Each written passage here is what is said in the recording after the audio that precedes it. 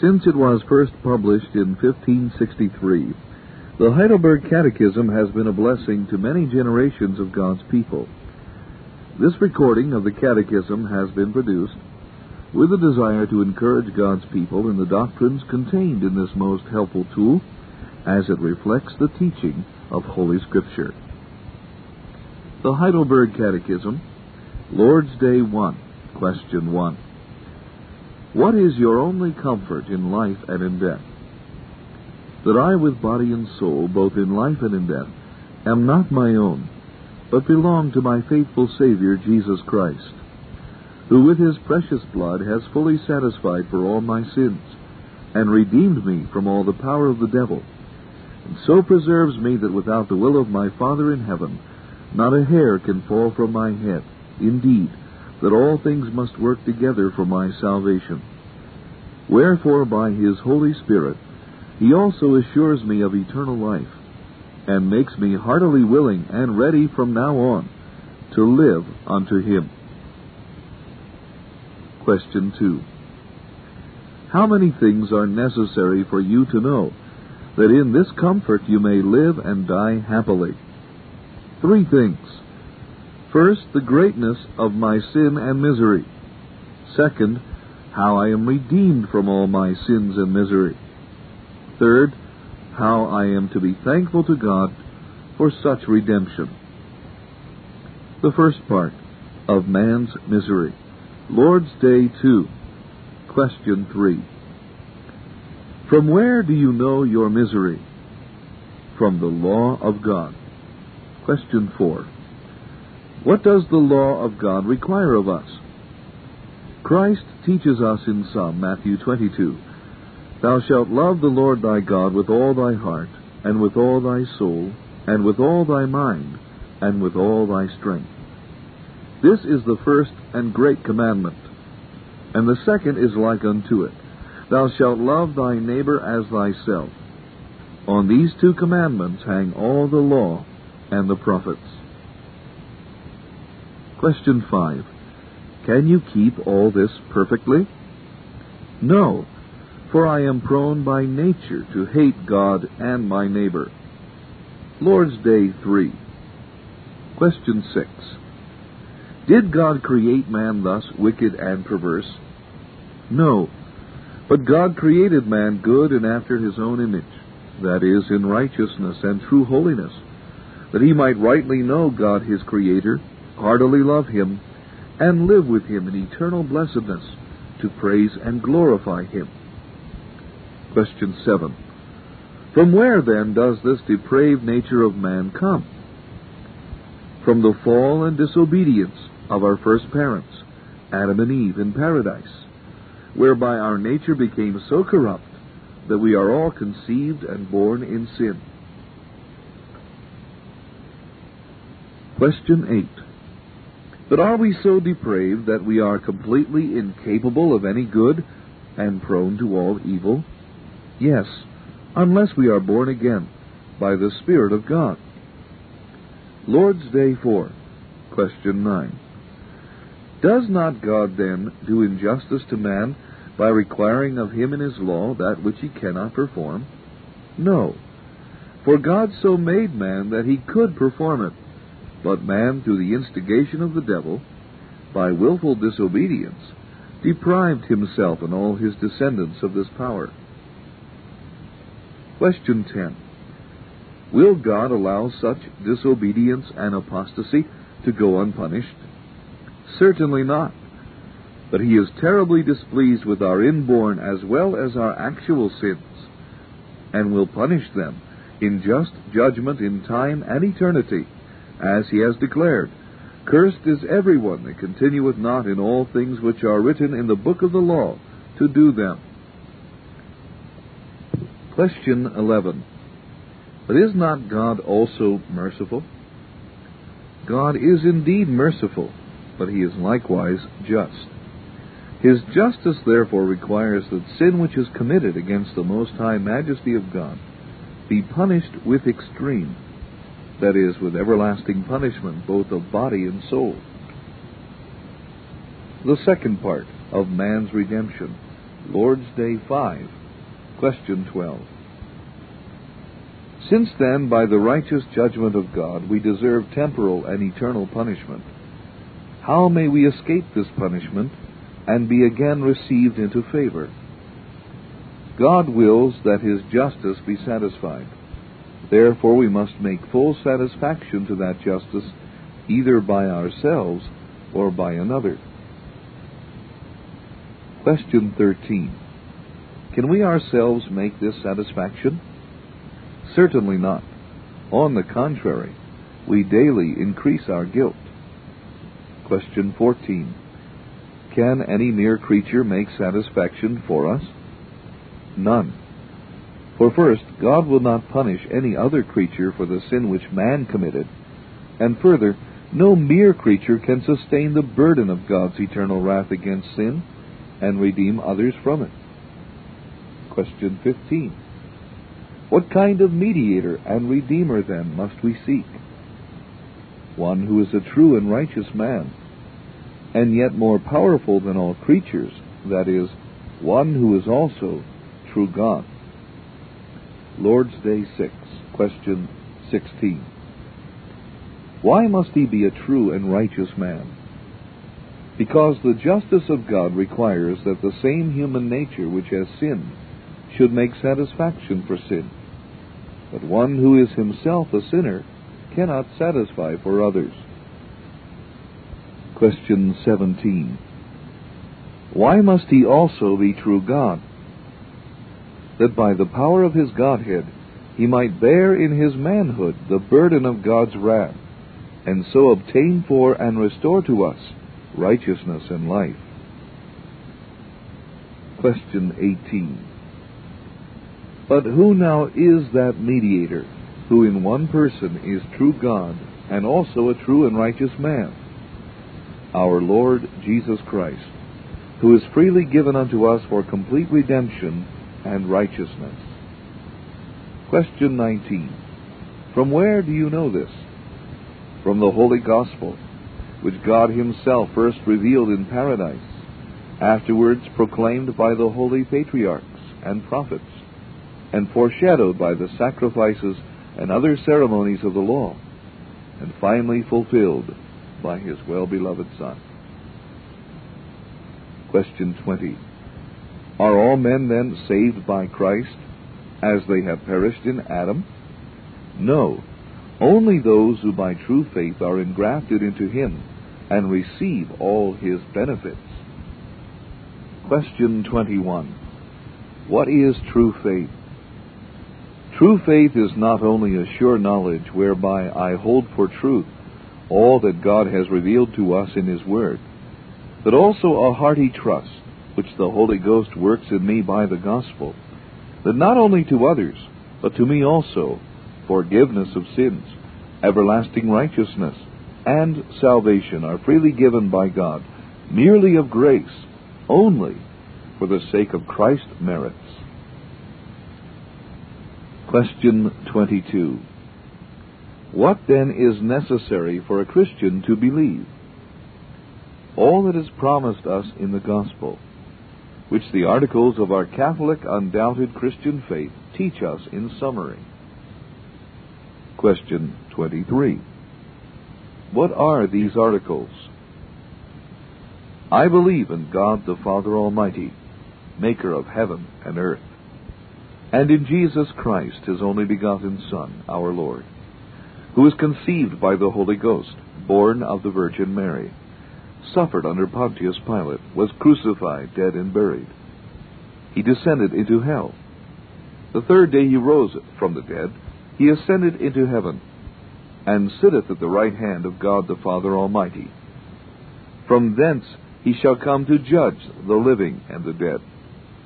I believe in the Holy Ghost, the Holy Catholic Church, the communion of saints, the forgiveness of sins, the resurrection of the body, and the life everlasting. Lord's Day 8. Question 24.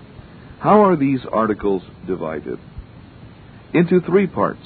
The first is of God the Father and our creation, The second, of God the Son and our redemption. The third, of God the Holy Ghost and our sanctification. Question 25. Since there is but one divine being, why do you speak of three persons, Father, Son, and Holy Ghost? Because God has so revealed himself in his Word that these three distinct persons are the one true eternal God. Of God the Father, Lord's Day 9, question 26. What do you believe when you say, I believe in God the Father Almighty, maker of heaven and earth?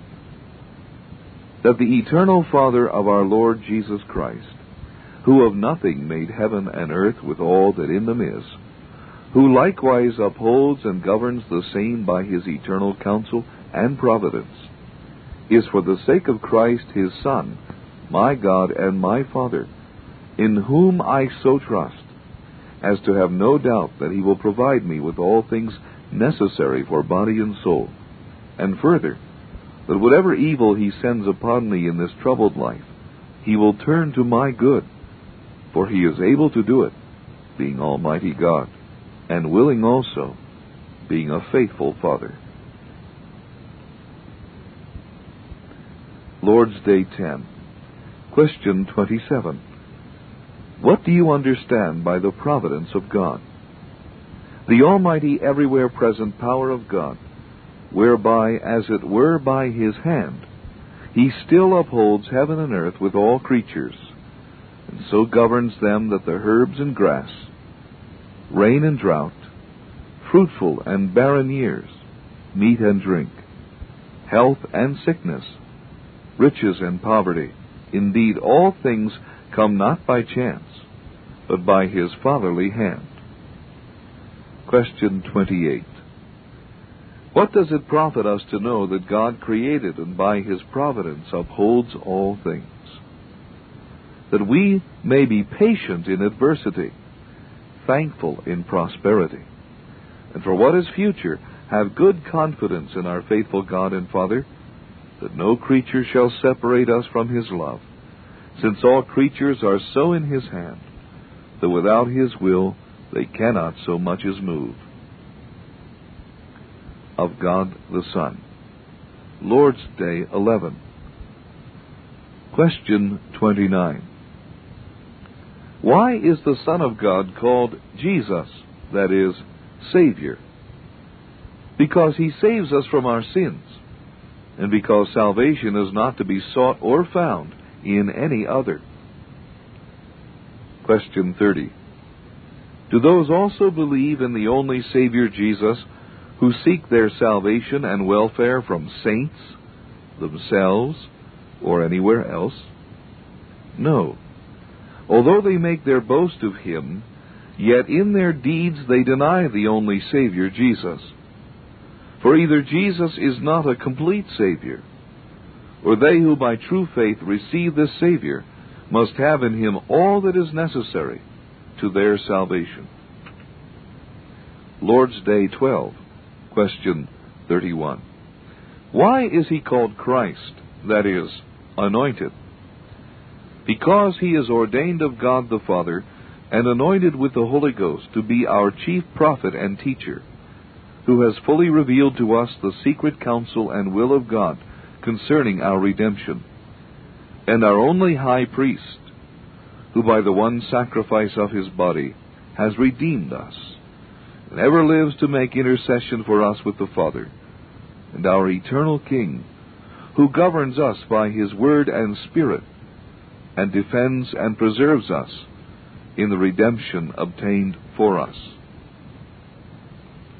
Question 32. But why are you called a Christian? Because by faith I am a member of Christ, and thus a partaker of his anointing, in order that I may also confess his name, may present myself a living sacrifice of thankfulness to him, and with a free conscience may fight against sin and the devil in this life, and hereafter in eternity reign with him over all creatures. Lord's Day 13, question 33. Why is he called God's only begotten Son, since we also are the children of God? Because Christ alone is the eternal, natural Son of God. But we are children of God by adoption through grace, for his sake. Question 34. Why do you call him our Lord? Because not with silver or gold, but with his precious blood, he has redeemed and purchased us, body and soul, from sin and from all the power of the devil, to be his own. Lord's Day 14, question 35. What is the meaning of conceived by the Holy Ghost, born of the Virgin Mary? That the eternal Son of God, who is and continues true and eternal God, took upon himself the very nature of man, of the flesh and blood of the Virgin Mary, by the operation of the Holy Ghost, so that he might also be the true seed of David, like unto his brethren in all things, except for sin. Question 36. What benefit do you receive from the holy conception and birth of Christ?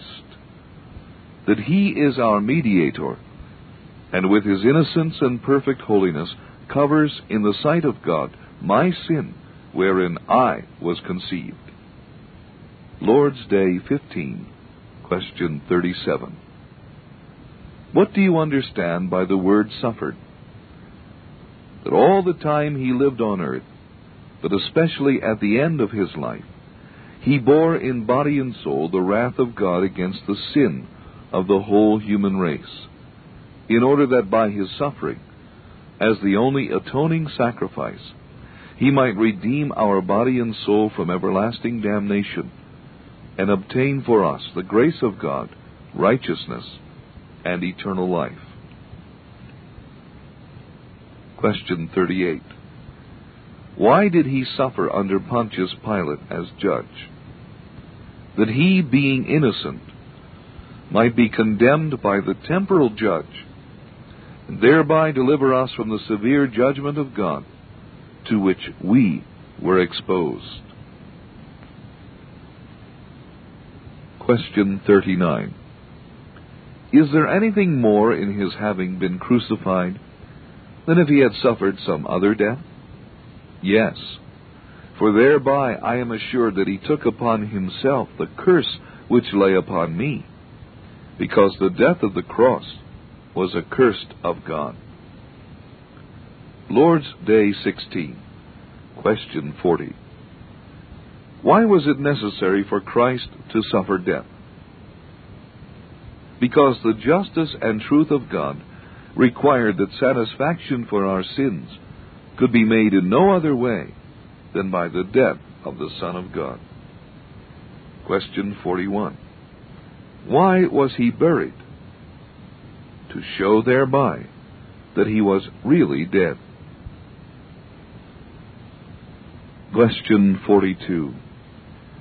Since then Christ died for us, why must we also die? Our death is not a satisfaction for our sin, but only a dying to sin and an entering into eternal life.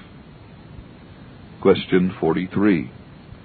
What further benefit do we receive from the sacrifice and death of Christ on the cross? That by his power our old man is with him crucified, slain, and buried, so that the evil lust of the flesh may no more reign in us, but that we may offer ourselves unto him a sacrifice of thanksgiving. Question 44. Why is it added, he descended into hell? That in my greatest temptations I may be assured that Christ my Lord, by his inexpressible anguish, pains, and terrors, which he suffered in his soul on the cross and before, has redeemed me from the anguish and torment of hell.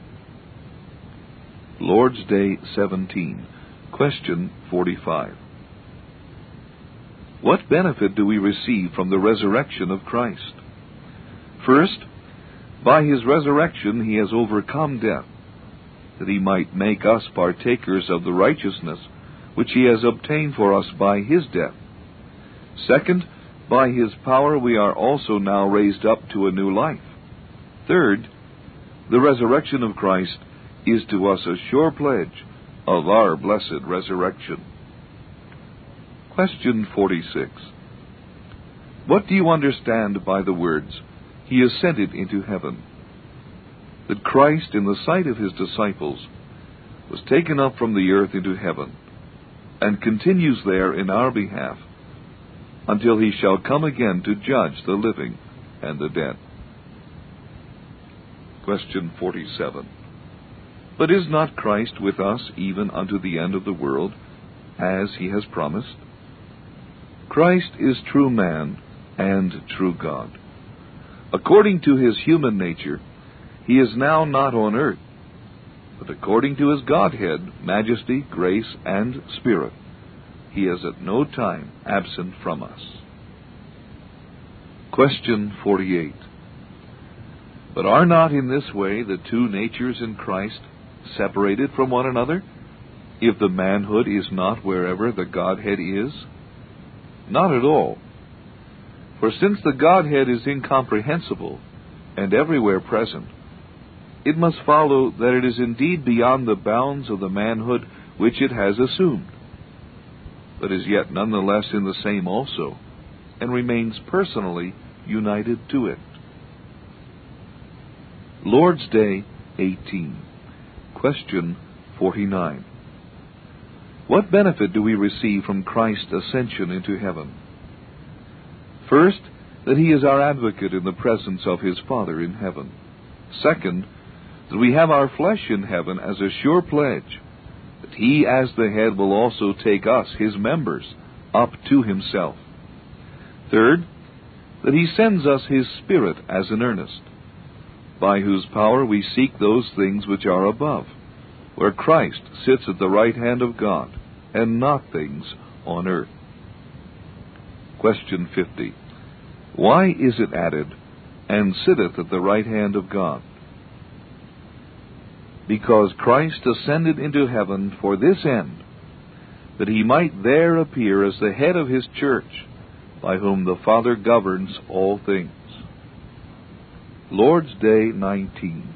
Question 51. What does this glory of Christ our head profit us? First, that by his Holy Spirit he pours out heavenly gifts upon us, his members.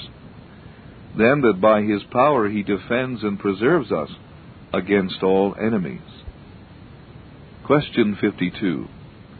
What comfort is it to you that Christ shall come to judge the living and the dead? That in all my sorrows and persecutions, I, with uplifted head, look for the very one who offered himself for me to the judgment of God, and removed all curse from me, to come as judge from heaven, who shall cast all his and my enemies into everlasting condemnation, but shall take me with all his chosen ones to himself into heavenly joy and glory. Of God the Holy Ghost. Lord's Day 20. Question 53. What do you believe concerning the Holy Ghost? First, that he is co-eternal God with the Father and the Son. Second, that he is also given unto me by true faith, makes me a partaker of Christ and all his benefits, comforts me, and shall abide with me forever. Lord's Day 21. Question 54. What do you believe concerning the Holy Catholic Church? That out of the whole human race, from the beginning to the end of the world, the Son of God, by his Spirit and Word, gathers, defends, and preserves for himself unto everlasting life a chosen communion in the unity of the true faith, that I am and forever shall remain a living member of this communion. Question 55. What do you understand by the communion of saints?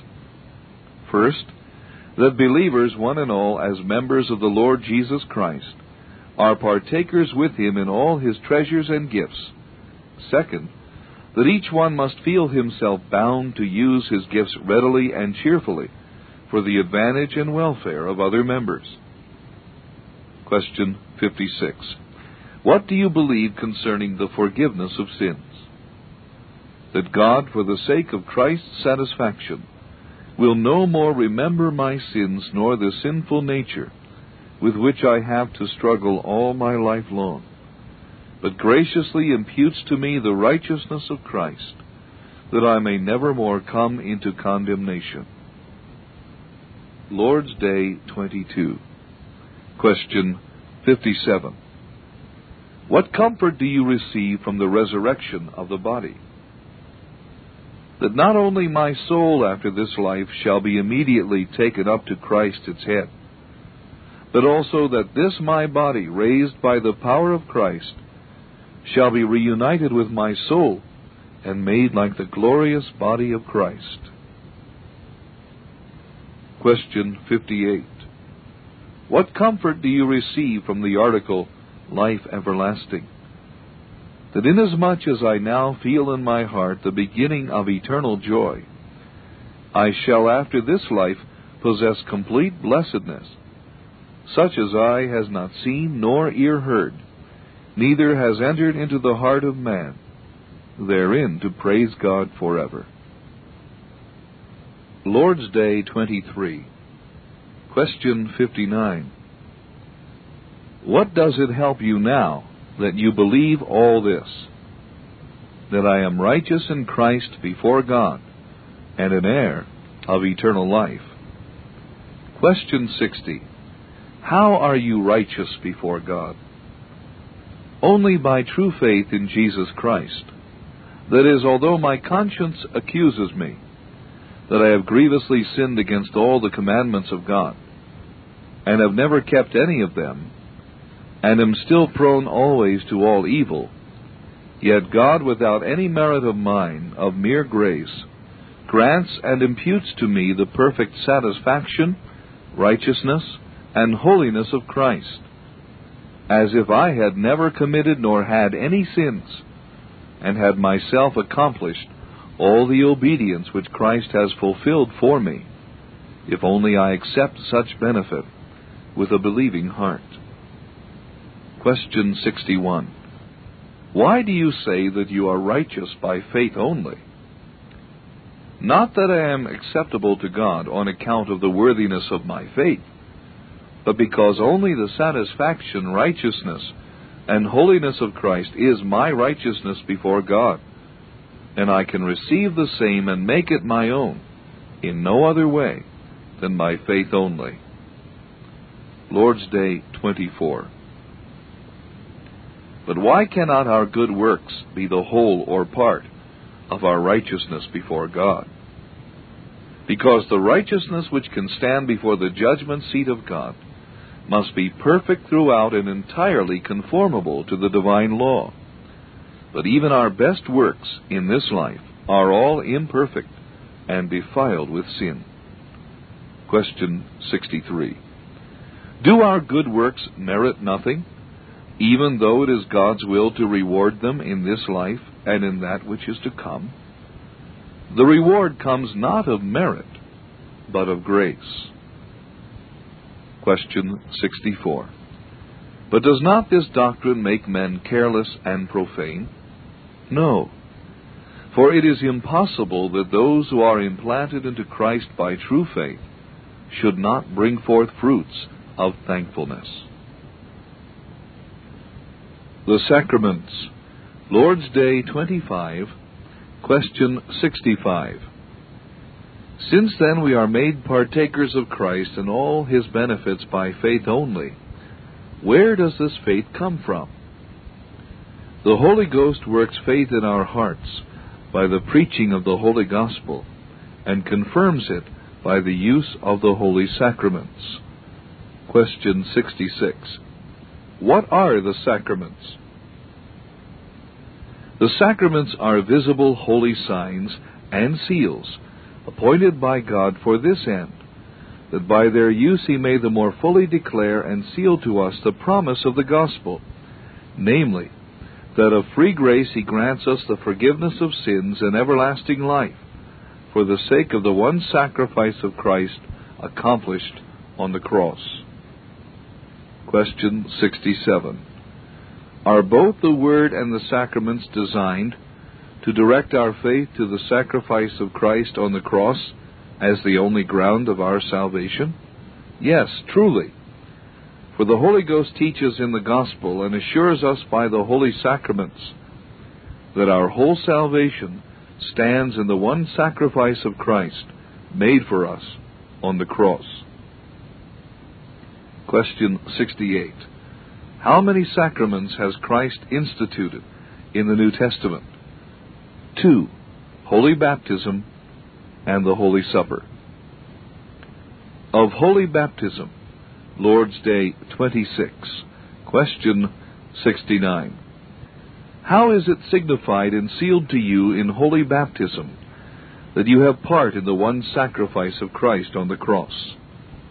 Thus, that Christ instituted this outward washing with water, and joined to it this promise, that I am washed with his blood and spirit from the pollution of my soul, that is, from all my sins, as certainly as I am washed outwardly with water, whereby commonly the filthiness of the body is taken away. Question 70. What is it to be washed with the blood and spirit of Christ? It is to have the forgiveness of sins from God through grace, for the sake of Christ's blood, which he shed for us in his sacrifice on the cross, and also to be renewed by the Holy Spirit, and sanctified to be members of Christ, so that we may more and more die unto sin, and lead holy and unblameable lives. Question 71. Where has Christ promised that we are as certainly washed with his blood and spirit as with the water of baptism? In the institution of baptism, which says, Go ye therefore and teach all nations, baptizing them in the name of the Father and of the Son and of the Holy Ghost. He that believeth and is baptized shall be saved, but he that believeth not shall be damned. This promise is also repeated where Scripture calls baptism the washing of regeneration and the washing away of sins. Lord's Day 27. Question 72. Is then the outward washing with water itself the washing away of sins? No, for only the blood of Jesus Christ and the Holy Spirit cleanse us from all sin. Question 73. Why then does the Holy Ghost call baptism the washing of regeneration and the washing away of sins? God speaks thus with great cause, namely, not only to teach us thereby that just as the filthiness of the body is taken away by water, so our sins are taken away by the blood and spirit of Christ, but much more, that by this divine pledge and token he may assure us that we are as really washed from our sins spiritually as our bodies are washed with water. Question 74. Are infants also to be baptized? Yes, for since they as well as their parents belong to the covenant and people of God, and through the blood of Christ both redemption from sin and the Holy Ghost, who works faith, are promised to them no less than to their parents, they are also by baptism as a sign of the covenant to be engrafted into the Christian church and distinguished from the children of unbelievers, as was done in the Old Testament by circumcision, in place of which in the New Testament baptism is appointed. Of the Holy Supper, Lord's Day 28. Question 75. How is it signified and sealed to you in the Holy Supper that you partake of the one sacrifice of Christ on the cross and all his benefits? Thus, that Christ has commanded me and all believers to eat of this broken bread and to drink of this cup in remembrance of him, and has joined therewith these promises: first, that his body was offered and broken on the cross for me, and his blood shed for me, as certainly as I see with my eyes the bread of the Lord broken for me, and the cup communicated to me. And further, that with his crucified body and shed blood, he himself feeds and nourishes my soul to everlasting life. As certainly as I receive from the hand of the minister, taste with my mouth the bread and cup of the Lord, which are given me as certain tokens of the body and blood of Christ. Question 76. What does it mean to eat the crucified body and drink the shed blood of Christ? It means not only to embrace with a believing heart all the sufferings and death of Christ, and thereby to obtain the forgiveness of sins and life eternal, but moreover also to be so united more and more to his sacred body by the Holy Spirit, who dwells both in Christ and in us, that although he is in heaven and we on earth, we are nevertheless flesh of his flesh and bone of his bone, and live and are governed forever by one Spirit, as members of the same body are governed by one soul. Question 77. Where has Christ promised that he will thus feed and nourish believers with his body and blood, as certainly as they eat of this broken bread and drink of this cup? In the institution of the supper, which says, "The Lord Jesus, the same night in which he was betrayed, took bread, and when he had given thanks, he brake it and said, 'Take, eat, this is my body, which is broken for you. This do in remembrance of me.' After the same manner also he took the cup when he had supped, saying, 'This cup is the New Testament in my blood. This do ye as oft as ye drink it in remembrance of me. For as often as ye eat this bread and drink this cup, ye do show the Lord's death till he come.'" And this promise is also repeated by the Apostle Paul, where he says, "The cup of blessing which we bless, is it not the communion of the blood of Christ? The bread which we break, is it not the communion of the body of Christ? Because there is one bread, so we being many are one body, for we are all partakers of that one bread." Lord's Day 29. Question 78. Do then the bread and the wine become the real body and blood of Christ?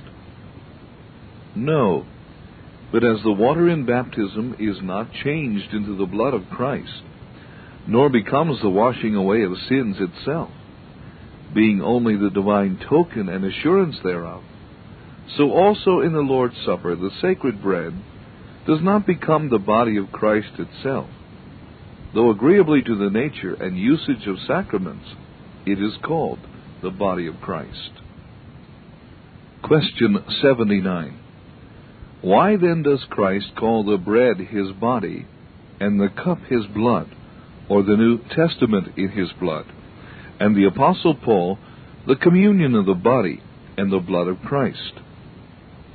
Christ speaks thus with great cause, namely, not only to teach us thereby that like as the bread and wine sustain this temporal life, so also his crucified body and shed blood are the true meat and drink of our souls unto life eternal, but much more, by this visible sign and pledge to assure us that we are as really partakers of his true body and blood by the working of the Holy Ghost, as we receive by the mouth of the body these holy tokens in remembrance of him, and that all his sufferings and obedience are as certainly our own, as if we ourselves had suffered and done all in our own person.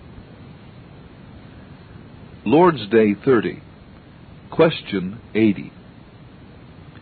What difference is there between the Lord's Supper and the Pope's Mass?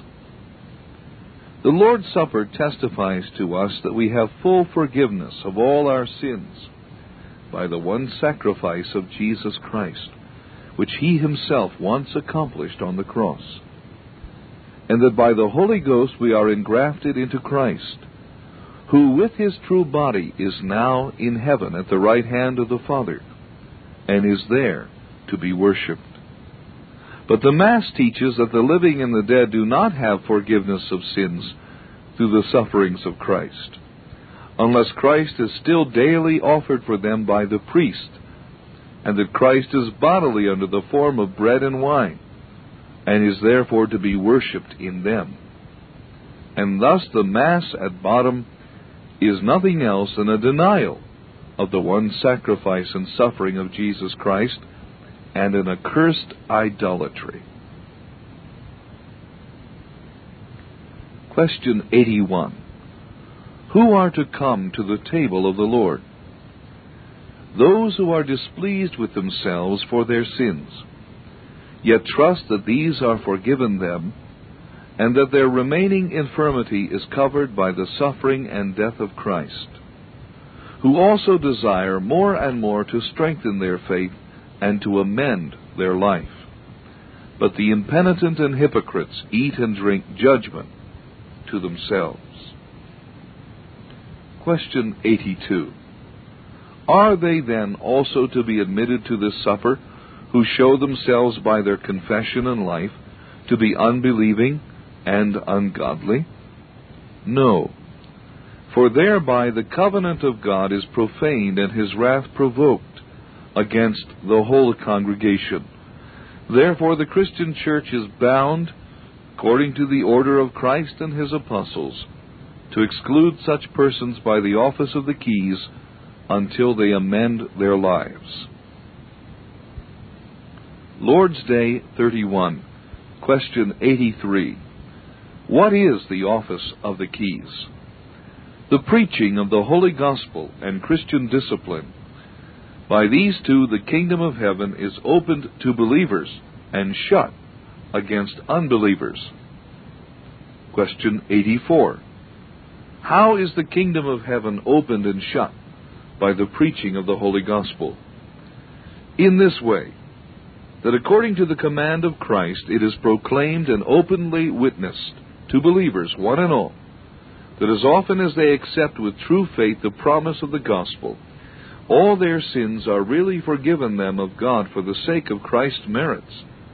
And on the contrary, to all unbelievers and hypocrites, that the wrath of God and eternal condemnation abide on them, so long as they are not converted. According to this testimony of the gospel, God will judge men both in this life and in that which is to come. Question 85. How is the kingdom of heaven shut and opened by Christian discipline? In this way, that according to the command of Christ, if any under the Christian name show themselves unsound, either in doctrine or in life, and after several brotherly admonitions do not turn from their errors or evil ways, they are complained of to the church or to its proper officers, and if they neglect to hear them also, are by them denied the holy sacraments, and thereby excluded from the Christian communion, and by God Himself from the kingdom of Christ. And if they promise and show real amendment, they are again received as members of Christ and His church. The third part of thankfulness. Lord's Day 32. Question 86. Since then we are redeemed from our misery by grace through Christ, without any merit of ours, why must we do good works? Because Christ, having redeemed us by His blood, also renews us by His Holy Spirit after His own image, that with our whole life we show ourselves thankful to God for His blessing, and that He be glorified through us.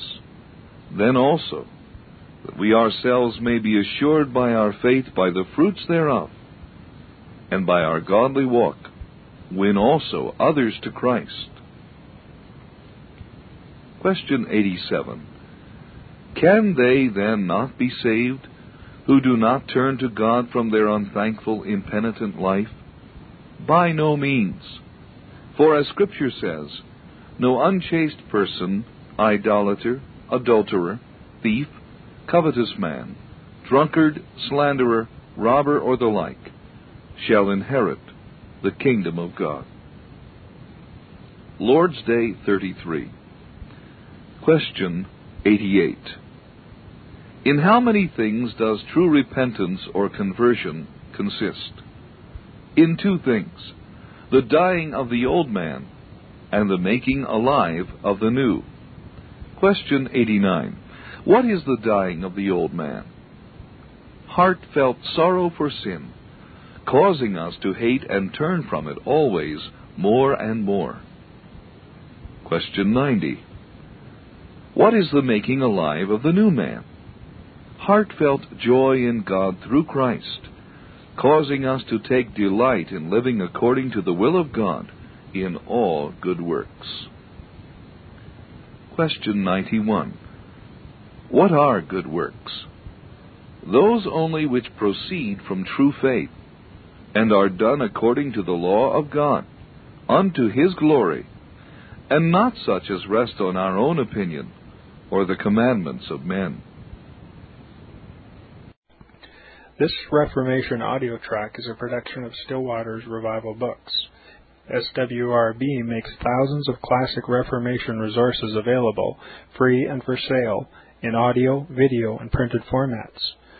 Our many free resources, as well as our complete mail-order catalog, containing thousands of classic and contemporary Puritan and Reformed books, tapes, and videos at great discounts, is on the web at www.swrb.com.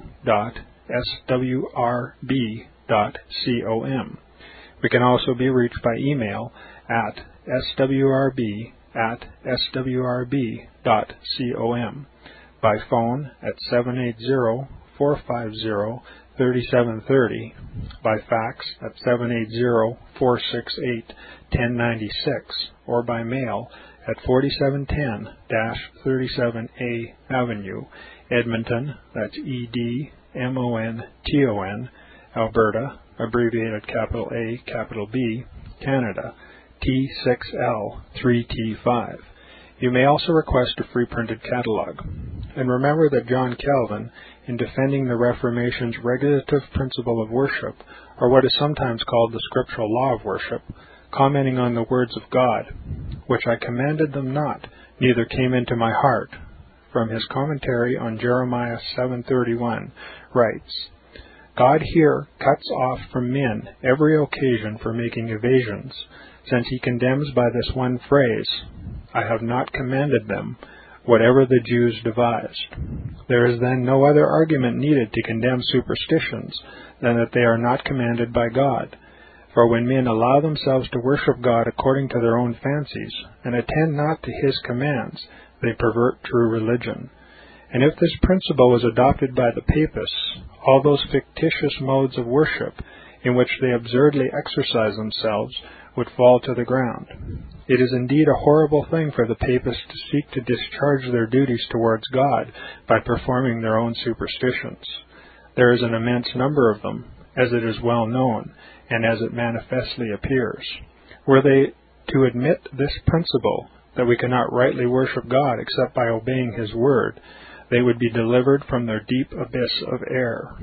The prophet's words, then, are very important, when he says that God had commanded no such thing, and that it never came to his mind, as though he had said that men assume too much wisdom when they devise what he never required, nay, what he never knew.